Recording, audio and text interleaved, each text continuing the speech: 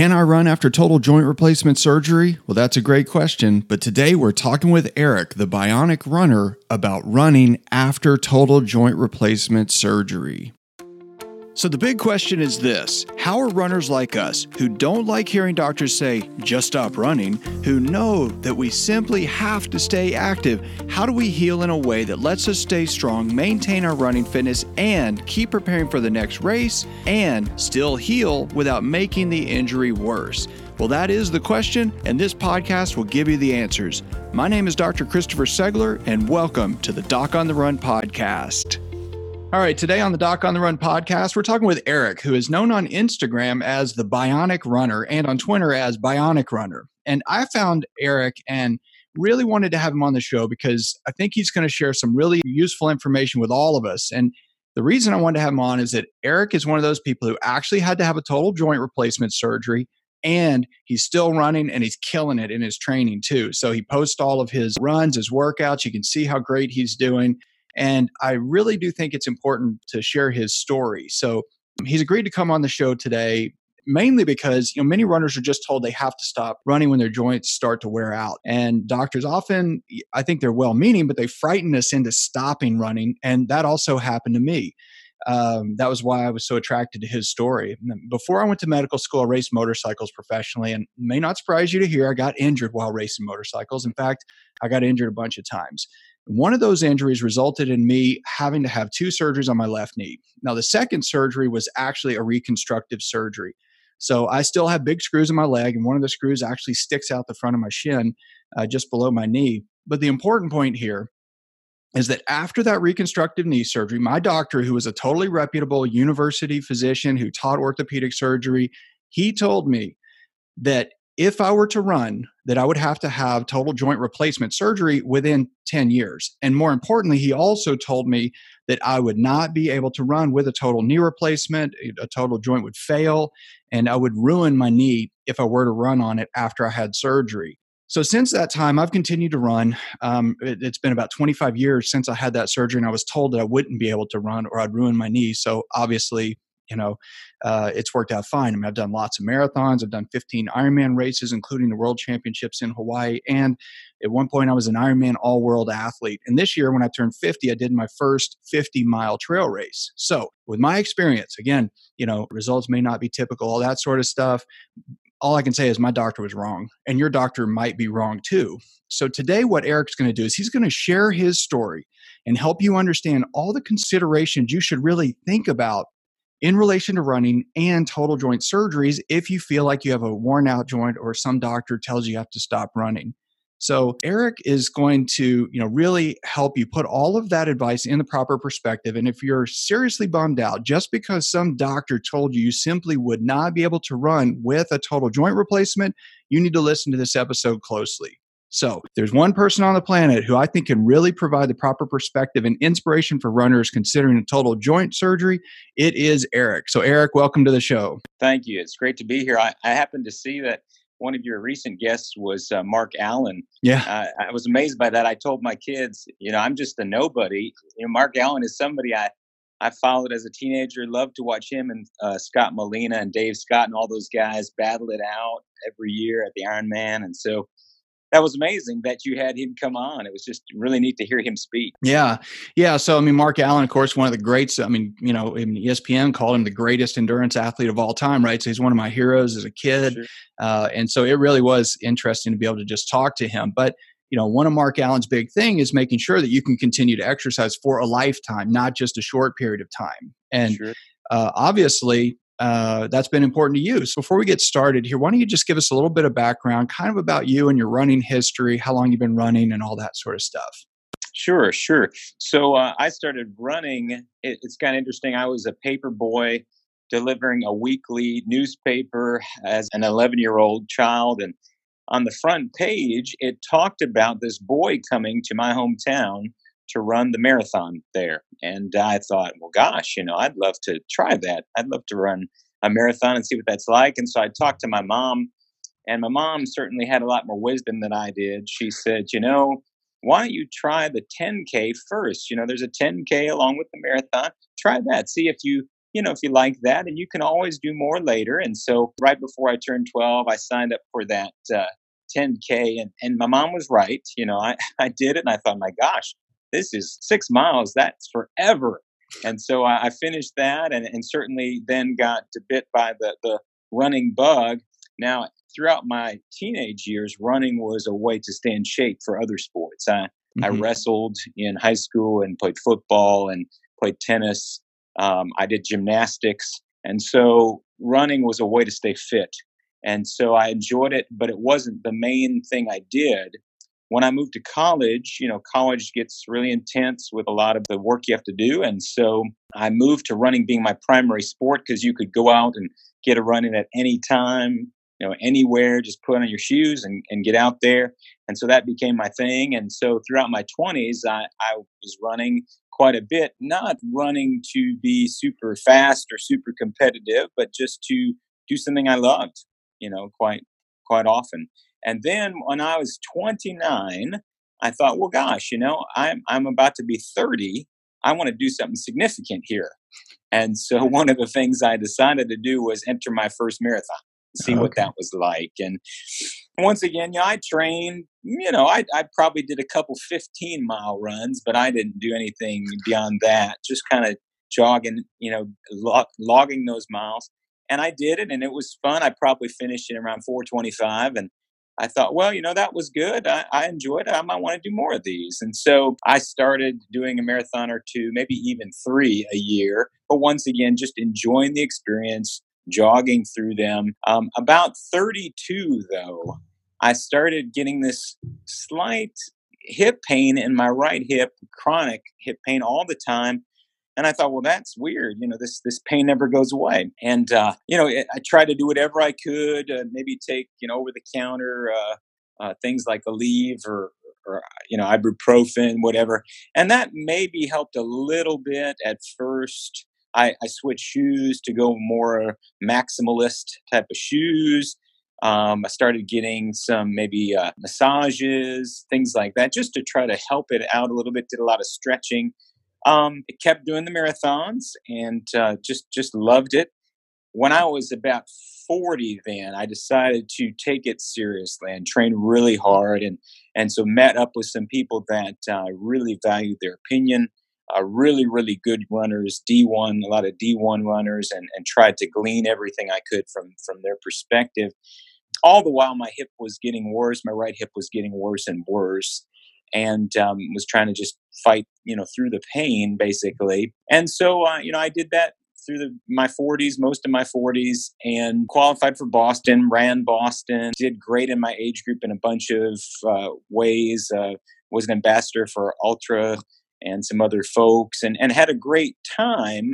But when I got to about 46, my right hip was really hurting, and there really wasn't anything I could do anymore. Mhm. So I started going to different surgeons, see what could be done. I came upon a man who had been trained in Chicago and was down now in Knoxville, where I'm from, and he was very optimistic about my opportunity to run beyond the surgery. He said, I will do an anterior entry into your hip, which will allow for you to get back quicker and be probably stronger to keep that hip capsule stronger. And he said, we don't have a lot of data on what will happen when you run with a hip replacement. He said, we don't take a bunch of hip replacement people and say, we're going to put you through this because that's not really ethical for us to do. So he said, if that's what you want to do, then that's what we'll do. And so we went through the whole process of getting me ready. I ran a few more marathons. Uh, I had hip surgery in March of 2016. And so in December of 15, I ran my final marathon with my real hip.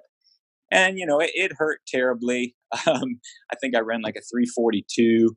Got through it, and then got ready for the hip replacement. At this point, I had very little mobility in my hip. I was doing everything I could to try to keep going. I basically was compensating. Everything was kind of getting out of alignment. Basically, was at that point I had gone to a physical therapist, and he said, Eric, you're basically using your left leg to do everything now. It's about 20% stronger than your right leg. So you really got to do something here. And so I went and had the surgery done in March of 2016. So that's what, kind of led me to it, just running out of options at that point. And my doctor was one of those doctors. While he was very optimistic, he said to me, I'm only going to do the anterior surgery with a certain series of components. My hip replacement, just to give you a little more detail, is a titanium spike in my femur with a ceramic ball and a titanium cup in my pelvis it's a high density plastic cup with a titanium backing. He would not do a metal on metal. I know some people have a metal ball in their hip, and my surgeon would not do that because, in his opinion, he wasn't sure, although the stability might be a little better, he wasn't sure what those metal ions would do in the bloodstream after a while, and so he wanted to just do the ceramic ball, and so that's what we went with, and so that's basically the history leading up to the surgery. Okay, so I know a lot of people that wind up with a total joint replacement. I mean, your other hip's fine, right? Like you said, it's 20% stronger, or are you kind of wearing it out because you're overusing it? Right. See, as a gymnast over the years, I did gymnastics till I was about 23, and I'm 50 now. And so, in my doctor's opinion, all the pounding, all the landing awkwardly, under rotating, over rotating, compensating, that's probably what did a lot of the damage when I was in my late teens and early 20s doing lots and lots of gymnastics, and just my hip having to take all that beating, off balance sort of stuff. That's probably what did it, And so my left hip is getting worse and worse at this point, to the point where maybe a year or two, I will get that one replaced as well. But the good news is I don't have any misgivings about what will happen. I'm not worried. I'm not afraid. I will just do it, and I will rehab it, and I will be a runner with two fake hips at that point, and that will be fine. Right. Okay. So, I mean, that's the thing is that, we always think, okay, you have to have some kind of trauma, been in a car accident, some, skiing accident or something that destroys your joint. Or the other side of it is that so many doctors, without any real data, frankly, will say, well, we think if you run a lot, you're going to wear out your joints. And there's not really a lot of scientific evidence to support that idea. But on the flip side of that, it's really interesting because you said, your doctor just said, well, look, Eric, we don't have a lot of data to show what happens when people run in these implants. It might be okay. It might not be okay. But on the other side of that, a lot of doctors will say, well, we just think that's a bad idea. So you just frankly shouldn't do it. So I think a lot of doctors will, without evidence, try to convince you not to run just because they're worried for you and for your, overall health and the health of your implant, your joint, whatever. But you were lucky to find a doctor, I think, who was willing to say, hey, we don't really know one way or the other. And a while back, maybe, I don't know, a couple of years ago, I had Dr. Kevin Stone on the show, and he's developed a number of different joint implants. He's patented a number of different total joint replacement procedures and instruments and so on. And when I told him my story about how, my doctor actually told me that I would not be able to run on it, he just said, the only thing that points to actually is how poorly we as physicians can actually predict the future, regardless of who someone is or what activities they want to do. And it's totally true. So no one knows. No one knows if you'll run successfully for another 40 years. We don't know. Sure. And nobody knows. So when you finally decided to make that leap and go ahead and have the joint replaced, obviously you ran this, roughly 340 marathon that was very painful. Was it really the pain, or was it that it was just not enjoyable, or that your athletic performance was so off compared to what you're used to? Like, was it really the slowing down or the hurting or the frustration? What was it that really led you to really go, okay, I've had enough. I'm going to get a total joint replacement?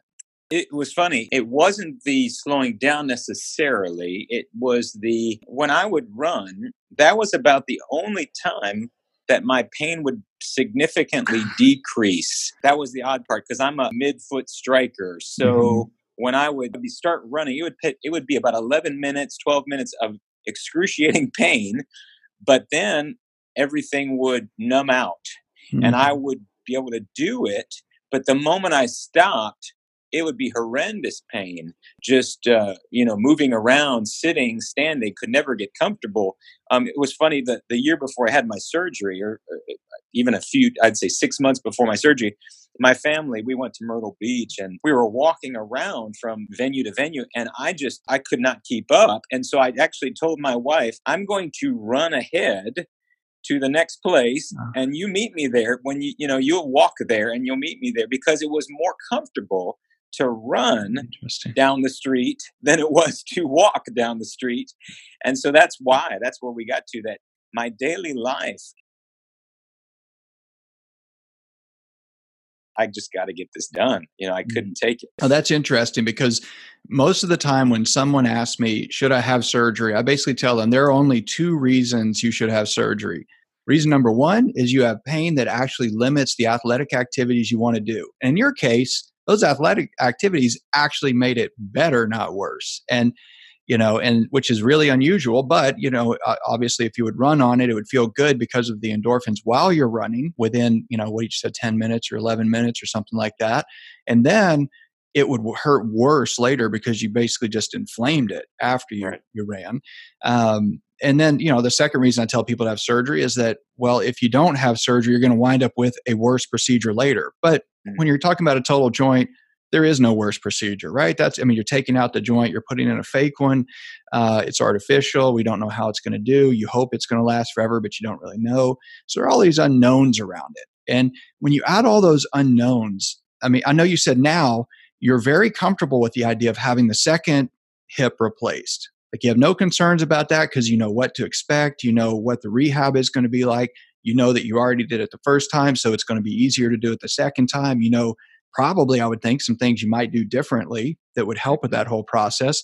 But that first time, you had none of that experience. You had none of that security. And you had no one, frankly, like you, sharing their experience to tell you it was going to be okay. So what was that like emotionally for you? Well, it's something, if you can think of something you just love to do, something that is sort of the one go-to hobby that you enjoy more than anything.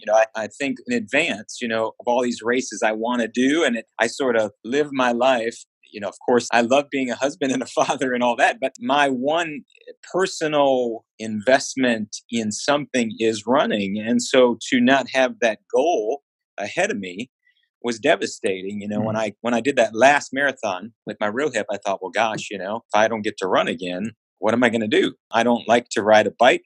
Sorry to all you triathletes out there. I don't really like riding a bike. I don't really like swimming. I love the intensity of running. Is there something out there that's as intense as that, but won't hurt my joints? And so I thought, well, gosh, what am I going to do? But, once again, I had to face the fact that my day-to-day life was just so difficult with this pain. It changed my whole demeanor. How I parented, how I lived, because I was just always in so much pain that I thought, that's more important ultimately, the quality of my life day to day. And so that's why I finally moved forward. Plus, once again, my surgeon, he was so good, so optimistic. I talked to him about it. I said, well, once we get started here, if I am able to run again, what will we kind of do? And he said, well, what my goal will be to let you start running. You'll put many more cycles through your hip than normal people. So there'll come a time when you'll need it replaced much earlier than the normal person will. He said, I'll check it at least every 2 years, take x-rays. At some point, if everything works out, my goal is to go back in, to take that ball off, to put in a new ceramic ball, and to set you loose, just like going to get your car work done, to get the preventative maintenance done, and then you'll have to do the rehab again, which isn't necessarily fun, but when that's done, send you on your way. And so, it just he was so encouraging. My wife has been so supportive. My kids have been so supportive, in that, saying, Daddy, whatever you want to do, if you physically can run, we support you in trying to do this. So it was some people, around me, but also me just saying, well, I'm going to just go for it because my day-to-day life is just so painful otherwise. Yeah. One of my good friends who had a hip replacement at about the same age you did, we used to ride bikes together. And I actually remember at least 20 years ago. We were on a bike ride and he was talking about his hip, and he waited and waited and waited and talked about how he was always in pain. Every day at work, all that kind of stuff. He was in pain on a daily basis, but there's this sort of, stigma attached to a hip replacement that would define him as old in some way. And he told me one day over lunch that really is why he waited so long. But most importantly, when he finally had the surgery, we were having lunch one day after he'd had surgery, and it was only like a month after. I mean, he hadn't actually recovered from it, and he was still in the midst of all the rehab. And he said, it is astonishing how much better I feel throughout my entire body now that daily pain is gone. And it's one of those things where I think it creeps up. Your hip is getting worse over time. It is getting more and more painful. But because it's happened kind of gradually, and because you're an athlete and because you're used to tuning out pain, you can in large part tune it out. But if that pain that you had at the end were to be inflicted on someone immediately and at that intensity, they would find it absolutely intolerable. So, I think it's tough to make that call of when to do it. For a lot of runners, it's like when they know they can't do what they want to do, but the pain part, I think, is a little more difficult to manage.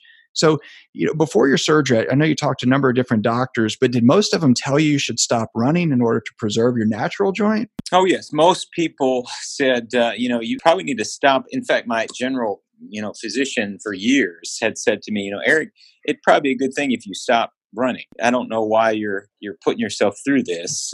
Your hip looks awful on the x-ray, and your other hip's only, 10 years behind maybe. And so you really need to stop. And I just couldn't. I mean, it's just something that I love dearly. And you were talking about why I waited so long, or why some people wait so long. For me, it was the unknown, the fear of the unknown. I would have probably had it done a few years before, but I wasn't sure if I'd be able to run again. So basically I said, well, I'm just going to tough it out because this might be the last marathon I do, or this might be the last race I do. That's why it took so long. That's also why, when I get the next one done, I won't wait nearly as long.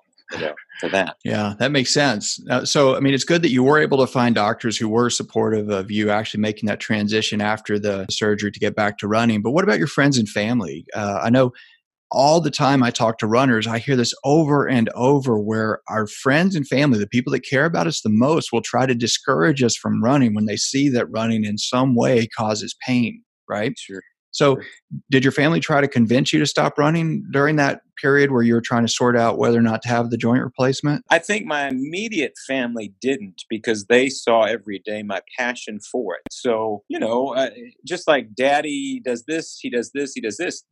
Part of daddy's identity is he is a runner. He goes out and does running. They saw how much I loved it and how it would just kill me to not be able to do it. For them, it was, we're going to support you in this no matter what.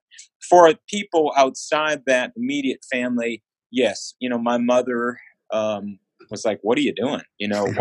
Why you go and put yourself through that?" Or my mother-in-law, she was like, "Well, that's just ridiculous. That's you're putting yourself through all this pain. You can find something else to do, surely." So yeah, the immediate family very supportive. The rest of the folks thought I was just crazy. But to be honest, now people sort of see me as this testament to what is possible.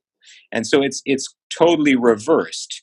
People from my high school buddies, my college buddies, people who I ran with before the surgery, they're like, "Man, you're like Superman. You're like this amazing bionic." That's why I started with Bionic Man, because they're like, it's like you're this bionic man now. You run like you did before, and you don't even have your real body part anymore, and you're still doing it. So it's become different now. Now I'm an advocate for things, and people have interest in it instead of before just writing it off as just this crazy pipe dream that Eric's going to try to do. So it's really great now. Oh, that is great. And again, that's why I wanted to have you on the show is, to help people understand that the stories we're told by well-meaning professionals who are in a position of authority are not always right. And I know before that we came on to start the interview, you said you were a minister. And I would imagine that as your role as a minister, a big part of your job is actually to help people in your congregation understand that whatever they're going through, when it's difficult, when they can't see the way out, your job is to help them understand that it can be better, it can be different. And I really and truly think that's much of what you're doing with all the stuff you're posting, showing us that, look, most people that look at your post wouldn't ever be able to run that fast. And they see you're doing it with an artificial joint. Well, it's all the more impressive. And I think that's really it. We get scared that we're not going to be able to run, that if we do, we're going to be slow. And frankly, we get scared of the procedure itself. The whole idea of going to an operating room sounds scary. I mean, horror movies have scenes about the operating room, right? So, tell us about the surgery. How did it go? How did the actual joint replacement surgery go for you? Was it as you planned, or was it different than you expected? Well, sure. Let me just say back to what you were saying there real quick about what I do for a living. Yeah, everybody has a motivator in their life, something that helps them see beyond themselves, what might be possible, just when you take normal stock of things. And so for me, I had tremendous faith in things beyond what I can readily imagine or see. Mhm. And so even though everybody said to me, well, you really can't do that, I tell people all the time, just have faith that there's more out there than what is readily available for you to see, to visualize. And so I sort of live by those ideas myself as I was moving forward with this decision. Now, as far as the surgery, there was a lot to do to prep for that, a lot of things to do blood work and all that stuff. And so finally, it seemed like forever. Initially, I guess too, I had done some things with my doctor, tried all these different exercises through physical therapy, and actually had tried to take Celebrex, an anti-inflammatory, but it really didn't make much of a difference, and my liver almost immediately got sensitive to that medication. So once we got that all out of the system, I could finally go in for the surgery. It was great. I was his first patient of the day, which I thought was great. He was fresh, I thought, like, good, I'm the first guy. So I got in there. I woke up after the surgery, and the first thing I noticed was there was no chronic pain. Like, I had no pain in that leg, in that hip, and so that was wonderful. That night, I started walking on it with a walker. And once again, I was amazed. Now, of course, some of that was probably some of the medication they used for the surgery itself, of course. I saw the doctor that night about 10 o'clock at night. I was walking down the hallway with my walker, and he approached me from the other end, and we started talking about it. And I said, this is amazing, that I don't have this chronic pain that I'm dealing with. And so I did a few things the next day in the hospital with all these other joint replacement people. They all looked at me kind of funny because most of them were 60, 70, 80. I was 47. So, they thought it was kind of funny that somebody my age was doing it. And so I did all the hip, they give you a bunch of hip class work with a lot of notes, what you need to do once you leave the hospital. So I got all my notes, how to get in and out of the shower, how to get in and out of the car, all these basic things, and then started my rehab. I was assigned to do all this stuff at home, which I did religiously. I did my rehab at home morning and night. All the exercises I was assigned, I did them all. I was also assigned to go to 18 sessions of physical therapy, 6 weeks, 3 times a week.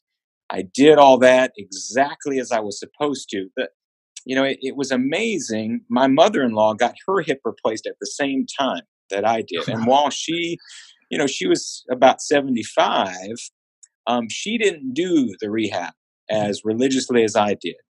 And now my mother-in-law has no strength in that leg. None. I mean, she has to physically grab that leg and basically, pick it up and put it where she wants it to be. Of course, there's no pain, which is great, but she has no strength. And so, I really think the rehab is just what is, so important, doing all the things the doctors tell you. I can certainly, you want me to go into that a little bit more, some of the rehab that I did and kind of the timeline? Yeah, definitely. I think that would be really useful to talk about the rehab. But one of the things you just talked about that I think is really important and key is that before you had the surgery, you were sort of told and given all these homework assignments and stuff on like things you need to practice before you have surgery, how to Yes. go to the bathroom, how to get in and out of the shower safely, how to get in and out of bed safely, right? Like those are Right. critical things. And it's so fascinating because I think overwhelmingly people who are considering surgery, they think, I need the best doctor who is going to do the best procedure with the Mm, best implant or gizmo. And the fact is, no matter who the doctor is, the procedure itself mm, is a very, very small fraction of the entire equation. It's important to have a good doctor, no doubt. It's important to do the right stuff in the operating room, for sure. But what you, as a patient who wants to get back to running, does after the surgery and also before the surgery to prepare your body for what's about to happen is really what determines, I think, who is going to get better and who is not. So, along those same lines, aside from learning the things that they gave you on your homework sheet, I would imagine you also did some kind of like, prehab stuff, right? Something to become even stronger so that when you went to the operating room, you were completely and totally fit as much as you could be, because then obviously you're going to lose your fitness from there. So your mother in law loses a lot of fitness, but she's starting from a place of mm, relative weakness compared to mm. you, right? Sure. Sure. So what did you do for prehab? Did you do a bunch of stuff before the surgery? Is there anything in particular? Yeah, for the most part, because I had such a base of athletic experience and fitness, I didn't do a lot. There are people, of course, that have to do a lot of prehab. I was running up to right before the surgery still. I mean, still, just doing kind of junk miles. I mean, just to be out there. So I was still doing a lot of stretching, a lot of physical therapy moves that strengthen the pelvis and everything around it. Those are things I had been doing, though, to try to hold on to my ability to do it. But once again, that right leg was getting so immobile, it was starting to almost be fused to my lower back, where I'd have to use it all as one unit. Mm-hmm. And so once again, more than anything, it was becoming educated about what was about to happen. What is a anterior hip replacement, total hip replacement? How does that work? And so actually, I went and watched YouTube videos about the surgery and what did they do and what will it look like when it's done and what should I expect from my muscles that have been cut or pushed aside. What's going to happen. And so I basically did a lot of homework to learn about the procedure and what to expect my body to feel like once I was done. Yeah, that's important. I mean, and there's so much information available now. And maybe, I don't know, 8 or 10 years ago, I actually created a video on total joint replacement in the big toe joint. And, Mm, and it was a bunch of images. And I mean, they're actual surgical images. So, yeah, it's kind of gruesome if you're not prepared to see that. And I remember I showed it to someone and she said, "Oh my gosh, you're not actually going to put that on the internet, are you?" And not kidding. I actually thought about it. I was like, well, I don't want to freak people out or anything.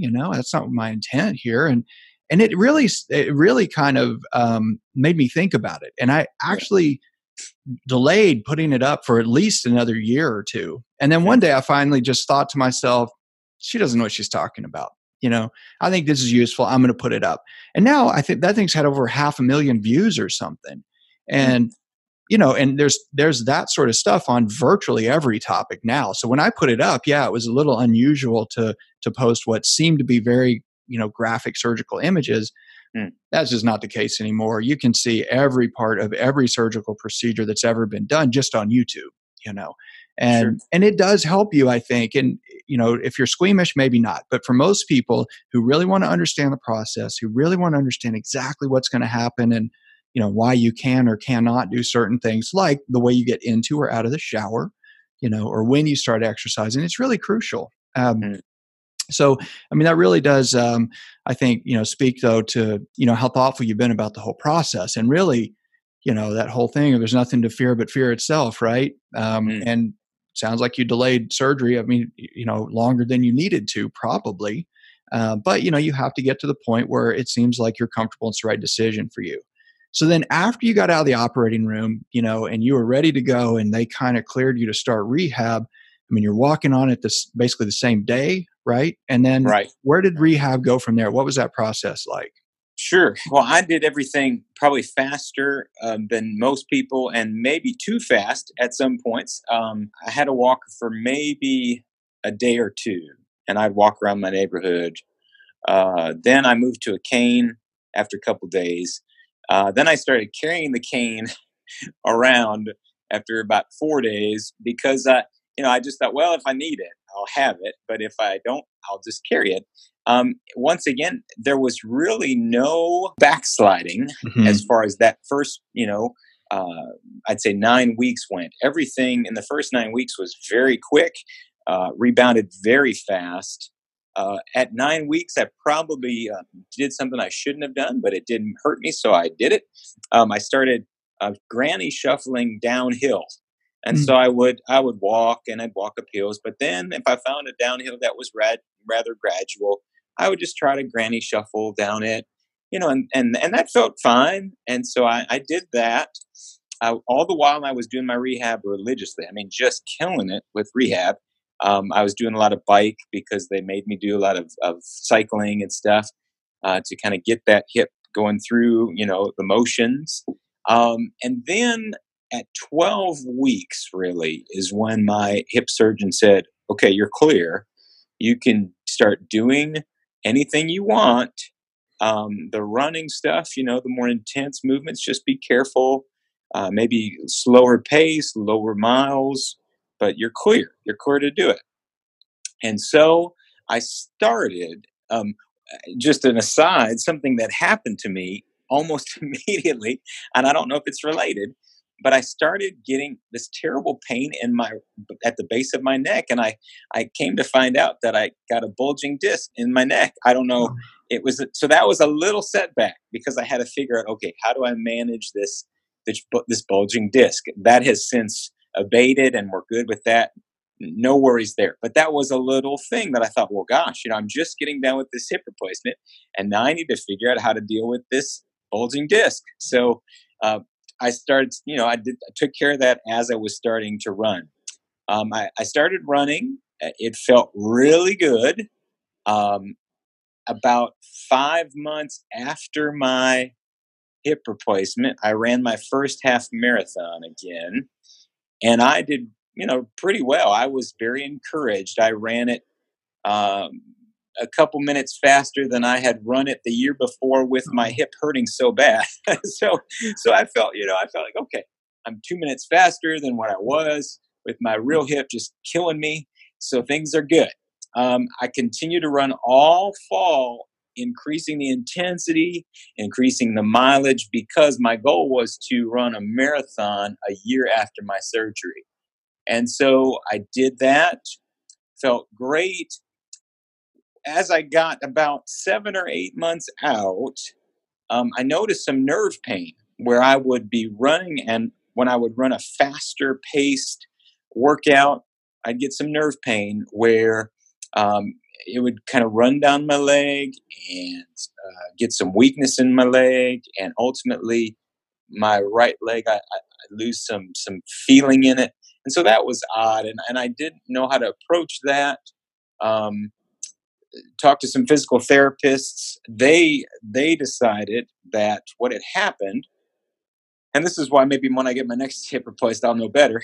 They decided that due to some weakness in my pelvis, some of the muscles that had been moved or cut or things like that, that my right side of my pelvis had slipped back and was too far back, had, Mhm. had gone backward a little bit too much, and so I was prescribed physical therapy to help bring that right side of my pelvis forward again. And so I did a bunch of movements to work with bringing that right side of my pelvis forward. And it really helped, and it has helped tremendously. And so I ran my first marathon after my surgery, a year after my surgery, and it went well. And I ran about 3 or 4 minutes faster than I did my last marathon with my real hip. So once again, I felt good. But you know what I noticed when I was running that marathon a year after my surgery? I noticed the first 15 miles felt great, but I have lost all of the buildup, the base that I had gained before the surgery. And so those miles 16 through 26, they were very difficult to do, not because my hip hurt, but because aerobically I just didn't have it. And so that last 10 miles was so slow in comparison to what I was used to. So that's where I felt like, oh my gosh, this is where I'm going to have to build it back up now. It's the last half of the marathon that I don't have anymore, that I have to build up to. And so since that time, that would have been March of 2017. So for the past 2.5 years, what I've tried to do is build that second half of the marathon back up. And so that's what we've been doing. And I've had complications, I think, throughout the course of it. Like I said, that pelvis has, on the right side has wanted to slip back. And so I've had to work with a physical therapist to build up my pelvis quite a bit, everything, getting it strong and stable, lots of core work. I have a whole team now of folks that I work with. I have a chiropractor, a massage therapist. I have my surgeon. I have some SI joint dysfunction, so I have a back guy that I work with now too. But it's getting better. I ran in April. I ran a marathon in 3:30, which isn't what I could do when I ran Boston, but it's the best I've done since my hip surgery. So I'm feeling good about that. I'm running the New York City Marathon in November, and I feel good about my prospects there. And I've actually signed up to run a 50 miler in March, and my wife thinks, you're just crazy. But I said, honey, I turned 50. I want to run 50 miles. And so I'm going to run that. And then my surgeon has said, well, Eric, after you run that 50 miler, you come in and we'll look at your hips and we'll see, is it time for surgery on the other one? Or, can we push up to a 62 miler? Or can we, what can we do? So that's the goal right now. It's funny. I would say now after the hip surgery, it's kind of like every month that I run is a blessing. Last month was tough. Last month I had some injuries where I felt like I really don't feel that good, and so I ran about 100 miles last month. I did a bunch of cross training on the elliptical, on the bike, all that. This month, I'm killing it. I feel great. I've already put in about 120 miles, and the month is only 2/3 over. I coach middle school cross country, so I'm out running with them every afternoon. It's just I take what I get. Some days I feel awesome, and I run 18 miles, and it's like, oh, this is great. And then other days I get out there and I think, I feel kind of bad today. And so you just appreciate every single run now. You don't take it for granted. Yeah. That's the big difference. Yeah. That's all really helpful. And it can go both ways, right? I mean, you said you kind of like push things a little bit, but you didn't really set yourself back. You didn't have any big missteps along the way. And right.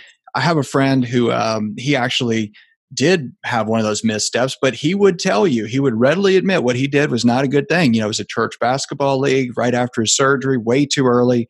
He decided to play and he dislodged the implant and had to have it revised. He had to have the whole surgery over. Well, that is not a good idea. What you did was not foolish. I'm sure there are many people who would say, if you think you're going to run a marathon 1 year after you have a hip replacement, you must be crazy. But that's a completely reasonable goal. If you said, I'm going to run a marathon a month after I had hip replacement surgery, well, most people would think you're crazy, and understandably so, because it's not healed. But at a year, it's pretty well healed. It's just a lot of work to try to rehab it in that amount of time. And like you said, you at that point had not really gotten your aerobic base back. So you had to suffer at the end of the race, but you didn't have any missteps. And what I tell runners all the time is, regardless of their injury, whether they've had surgery or not, you only have two choices. You can do the standard recovery that we think works for that injury or for that surgery or whatever, and wait the normal timeline to end, a year and a half or whatever, and then start retraining yourself to run again. or you can push the limits. You will have to experiment. But all along the way, you are healing. And all along the way that you're healing, you're getting stronger and stronger and stronger. So you can tolerate more and more activity throughout that entire course. And that is what I think most physicians are kind of nervous about because, well, we already know you're going to run a lot. You're going to train hard. You're dedicated. And so that kind of frightens practitioners to want to rein you back in and tell you to stop running. But you've had a whole team of people helping you along. So it sounds like you really made some really good choices to get ready to run again. So Right. is there anything when you really went from that switch from just being in the early recovery, kind of walking to where you actually transitioned to running, there is no data on that. If somebody says, well, if I replace my joint, when can I, go for a jog? When can I run 3 miles? Nobody knows. So how did you make that decision? What did you do to prepare yourself to make that particular transition? Well, I think, I just had to learn how my body felt. And I'm still learning that. To be honest, I made an appointment with my surgeon a couple weeks ago because I had all this. What I've noticed is my right hip after the surgery, I have all this extra mobility that I didn't have before, but things like my hip flexor can't handle it necessarily because it's used to 15 years of less and less mobility. So, it now for the past 3 years, it's had to get used to all this extra stuff that Eric is doing. And so a few weeks ago, I was trying to do workouts that were far more intense as far as speed. And I've noticed when I do, the faster I run, the more my hip flexor feels, gets rather bothered by that. Just thinking anatomically, as I push off with that right foot on the ground and that leg swings back, that is the hardest part of the movement for me right now from having the hip replacement. And so when I'm running hard and my push off is harder and my stride is more intense, it suffers. And so what I did after I made the appointment with my surgeon, I went to my physical therapist and got all these exercises to help with that hip flexor. And so I canceled my appointment with my surgeon because that all worked. So my point is, I'm still learning how to react to what my body's telling me. You said making good choices. I will tell you that, of course, sometimes I make terrible choices. Like a few weekends ago, my 14-year-old son, he wanted to go play tennis. And I said, okay, we'll go play tennis. And so I played tennis for like 3 hours with my 14-year-old son. And while my right hip did great, the replaced one, my left hip was like, what are you doing? And so I said to my son after, I said, until I get my left hip replaced, son, I don't think I'm going to play tennis with you anymore because that start stop, quickly adjusting left right, front back, that really bothered my hip versus running where my hip can count on going forward for miles after mile after mile after mile. So from the moment I got my new hip till now, it's been a constant learning game. From the moment I got released, I had to think, okay, I'm going to try to run all slow miles. Let's just run 3 to 5 miles today, all really slow. If I have to stop, I have to stop. If I don't have to stop, I'll keep going. I did that for a week or two, 3 to 4 miles, 3 to 4 times a week, 3 to 5 miles a day. It all felt good. So I thought, well, okay, I'm going to sign up for this 10K 3 months after my surgery, and I'm just going to run it, and we'll see what happens. And I ran it, and I ran it probably a few minutes, a handful of minutes under what I would normally try to get. But just to be out there with these people who love to run and to not be in pain was great. And so I did that 10K and I thought, well, there's a half marathon coming up in a couple more months. I'm going to train for that, but I'm going to do mainly all easy miles. I ran all easy miles for the next 2 months, and I actually only thought to myself, okay, I'm going to try to run for 90 minutes straight, just nice and easy. And I did that a few times before the half marathon, and then I ran the half marathon. And like I told you earlier, I ran it a couple minutes faster than I did the year before when I was in all this pain. So, I knew my body was adjusting and was dealing with it okay. And so I said, well, we've got this marathon in 6 more months. I'm going to sign up for it. And if I have to DNF, then that's fine. But otherwise, I'm going to do it.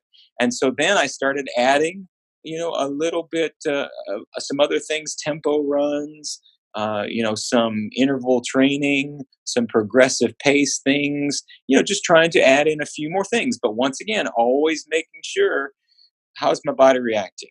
How is it feeling? Do I have any sharp pain? No. Do I have any soreness? Yes, but we can ice it down and we can do some other things. And so that's basically where we're at now. We just feel it out and see what's going on and how our body's responding. And I sign up for these races and think, yeah, I do want to run a 50 miler in March. If I get there healthy, great. If I have to set my sights lower, we'll do that when we get there. We'll adjust when we get there. Yeah, that makes sense. Well, now you're in this place where you're thinking about your body. You're really paying attention to how your body feels as you're running and you're training. You're making decisions on all these events that you're taking on, but you're getting stronger and stronger and stronger.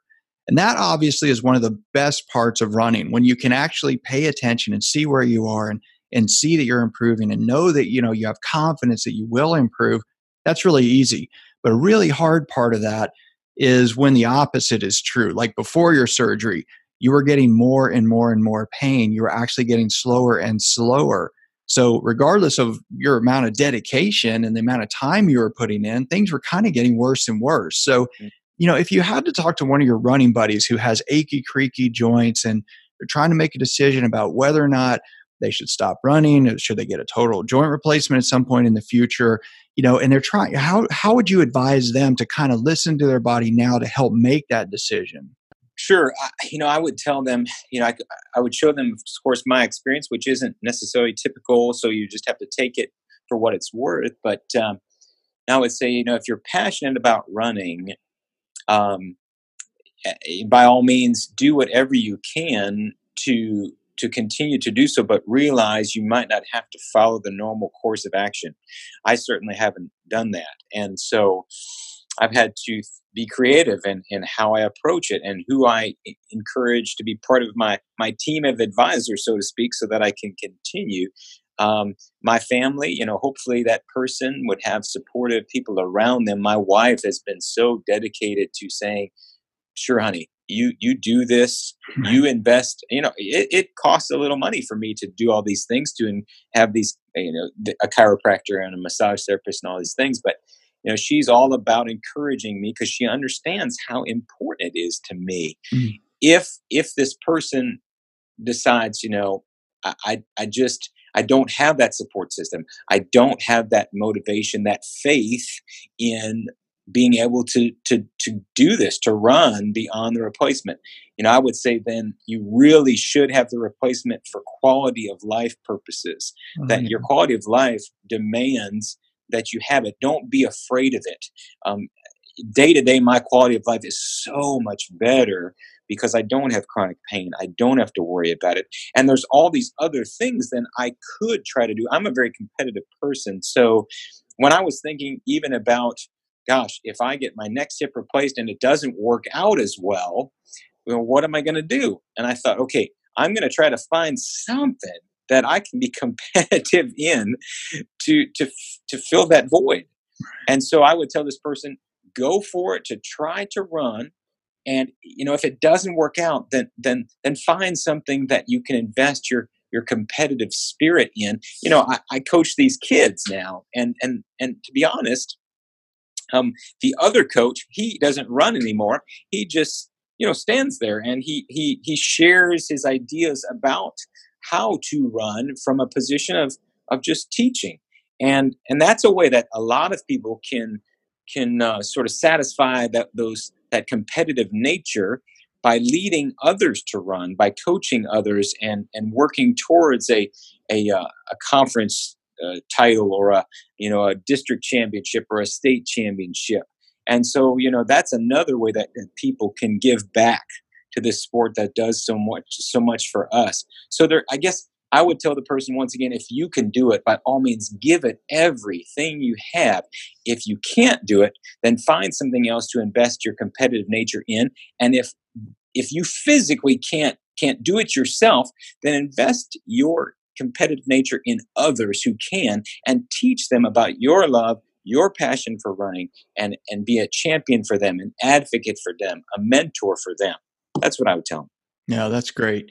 So for those runners who really are hopeful that they could have a total joint replacement and are considering joint replacement surgery, really want to get back to running, I know it's difficult to pick one thing, but if you could pick one piece of advice for them, what is the number one most important thing you think a runner who is considering joint replacement could do to really help optimize the chances that they could really and truly return to running after the surgery? They need to go forward with it. I believe, go forward with the surgery, because you're only prolonging the inevitable. But once you do that surgery, you have to bust your rear end afterwards. You have to put in the work. You have to put in the rehabilitation. You cannot just expect to be able to get out there and just kill it again, get right back at it. It's going to be a long road. It's going to be at least, like we talked about, a year for me as a marathoner to get back to the marathon.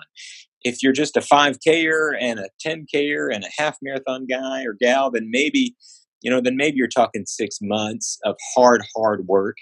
But it's once again really listening to your body, really getting on board with all sorts of therapy, if necessary, and doing that rehab. Well, like I said, once again, I've done as holistic an approach as I can. I became a vegan even because I had so many friends who were older runners who said, Eric, I'm a vegan, and it really helps with the inflammation in my body and my energy level. I feel it's great because of my digestive system and how it's dealing with my diet. So I mean, I've gone full in, so I would tell people, you need to go all in this. Do the Okay. surgery, but then go all in the rehab and anything you need to get back out there. Oh, that's great. And that really is a big part of it, right? It's not just a sort of half doing it. If you really do it all the way, your chances are obviously going to be better. I mean, no question. I mean, and any runner understands that. We know if a coach gives us a training plan and we pick and choose which workouts we think we're going to do because they're the most important workouts, we are not going to have the best outcome when we run our race. You need to do the whole plan, right? Sure.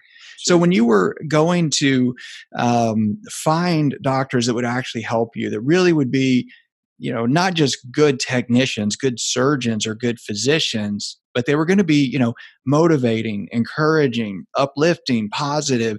I mean, how did you set about establishing this team of people who really is not just your doctor, but the chiropractor, the massage therapist, all of the people that have, the physical therapists that have really helped you along your path? How would you, advise somebody to look for and find those kind of people that would really be on their team? Sure, sure. I would say for me, the way I went about it, we're a college town. Knoxville is a college town. We have a Division I school here in the University of Tennessee.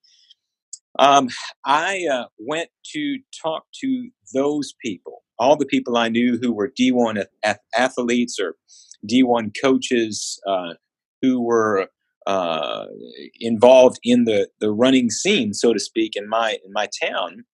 And so they would point me to this coach, this D1 coach, or that person who works on the athletes at the University of Tennessee, this nutritionist who works with this person who was a decathlete in the Olympics, or this surgeon like mine who works to repair different things going on with UT athletes. And so I did that. I went to all the people that the professional athletes and the D1 athletes and coaches told me you need to see. And that for me has worked out great, to get into those circles of people, to find out who are those folks who are keeping the D1 athlete, the Olympic athlete, the professional athlete going, day to day. And that's really what worked Yeah. out for me. Oh, that's good advice. I mean, we always want to believe that everybody's being treated equally. And we want to believe that there's this idea that everybody deserves healthcare and that everybody's going to get healthcare. And that's just not how it works. I love my country and everything, but the healthcare we have is not even for everyone. It's just not. In fact, when I lecture at conferences on running injuries, like in a couple of weeks here, I'm going to be lecturing in Las Vegas at the International Foot and Ankle Foundation meeting all about running injuries. And many of the research studies, when I present those studies in lectures to physicians, and we're looking at how runners do with certain injuries, in all those studies, there are a couple of reasons they have to disqualify people and eliminate them. And one of those reasons is that they are elite athletes. So when you look at, the incidence of running injuries and how people recover, universally, the people who are elite athletes, professional athletes, they're eliminated with the thinking that, and it says over and over in these disqualifications, that they're known to have earlier intervention, more supportive care, and more attentive care than the average patient. Well, it's not complicated, right? I mean, if you have a professional quarterback on a football team, they are going to get more attention. They just are. And it's not about money. It's about the fact that we understand that, so wait a minute, this is crucial that this guy gets back to activity, and they're used to pushing those limits because we know, I've seen professional athletes. I've worked with elite athletes. That's what I do. And when I see them, the question isn't, do you want to play again? Do you want to run again? The question is, how soon do you have to be back performing at the same level? And then we have to figure something out. And that's part of it. Is I think that's so important is that when you go to those people and you find somebody that you have, works with elite athletes, with professional athletes, with high level runners, and you go to that doctor or that physical therapist and you just say, look, this is not optional for me. I may not be a professional athlete. However, this is crucial to me in my lifestyle. They understand that and they will treat you differently. They will treat you like an elite athlete. And but you have to make it clear to them. Sure. Chris, it's amazing too. And I'll just, what you were just saying here, that they love to work with people, just everyday people too, who are passionate about something, passionate about this sport. And it was funny. I was working with the physical therapist in my rehab, and I said, thank you for all these things you're doing for me. And they said, it was funny. They said, thank you for being in shape. They appreciated that I was trying to stay in shape to do this and that I was passionate about this stuff. So I would take it serious. I would do what they're saying. I would imagine it's very frustrating for a person who's a physical therapist or a nutritionist or anything who says to somebody, this is what you can do, and then nothing's done. The person doesn't do any of that. I can imagine how frustrating it is to give these people this guidance and then for them to not use it. And so, I think that all the people I've worked with, not only have they been great for me, but I think they've been appreciative that I've been wanting to use all their wisdom and apply it to where I'm at. So, well, it that's true. And I can tell you that, as a doctor, when we have a medical term for it, we call them non-compliant patients, patient non-compliance. And it's really simple. We think we know what will help with a certain thing. We think we know if you take this pill, your blood pressure will go down. If you take this pill, your blood sugar will not get so high. And yet, people do not take their medication. They do not do what they're supposed to do. They do not do the rehab. They don't stretch. They don't exercise. They don't do whatever. And over and over and over, it used to be a running joke in my office when I had a standard office where I would say, after surgery, I would say, did you walk on your foot? No, not at all. Okay. Did you take the boot off at all? No, not at all. Okay. So you don't walk on it. You don't step on it. You kept the boot on the whole time. Okay. When you're sleeping without the boot, you ever have to wake up and go to the bathroom? Well, sometimes. But when you walk on it to the bathroom without the boot, does it hurt? Well, just a little bit. Well, wait a minute. I thought you just told me and like my Sherry, my assistant would literally start laughing out loud every time she would say, but I thought you just told me you didn't walk on it and you didn't take off the boot. But then literally 10 seconds later, you told me you were walking to the bathroom. Well, I'm just going to the bathroom, not really walking on it. That is a non-compliant patient. And it is extremely frustrating to talk to someone who just will not do what we think is going to help them. And it is incredibly gratifying to see somebody when we say, okay, this is the plan. We think this will work. And then you take the plan and you go execute. You do the work, not the doctor. right? The making the plans is the easy part. Doing the work is the hard part. But when you do it, your physical therapists, your doctors, everybody on your team, it really is encouraging. It's uplifting. It's great. And not everybody's able to do it. Why I like working with runners is that runners as a group understand you have to put in the work to get an outcome. It is not going to happen just because you took a pill. There is no pill like that. In fact, this morning, Alex, our little boy, says, I wish there was one pill that you could take and never have to brush your teeth again. And I mean, just this morning before school, and I was thinking, it would be great to write a thing about the pill that you wish you could take at each stage of life. I want to be a grown up. I want to not brush my teeth. I want to be young. I want to be skinny. I want to be fast. I want to be smart. I want to not forget things. But there is no pill for those things. It's about work. You have to put in the work to recover and get better.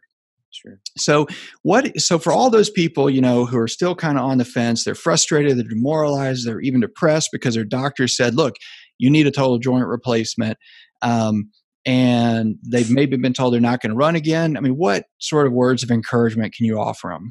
You know your body better than anybody else. You know your ability better than anybody else.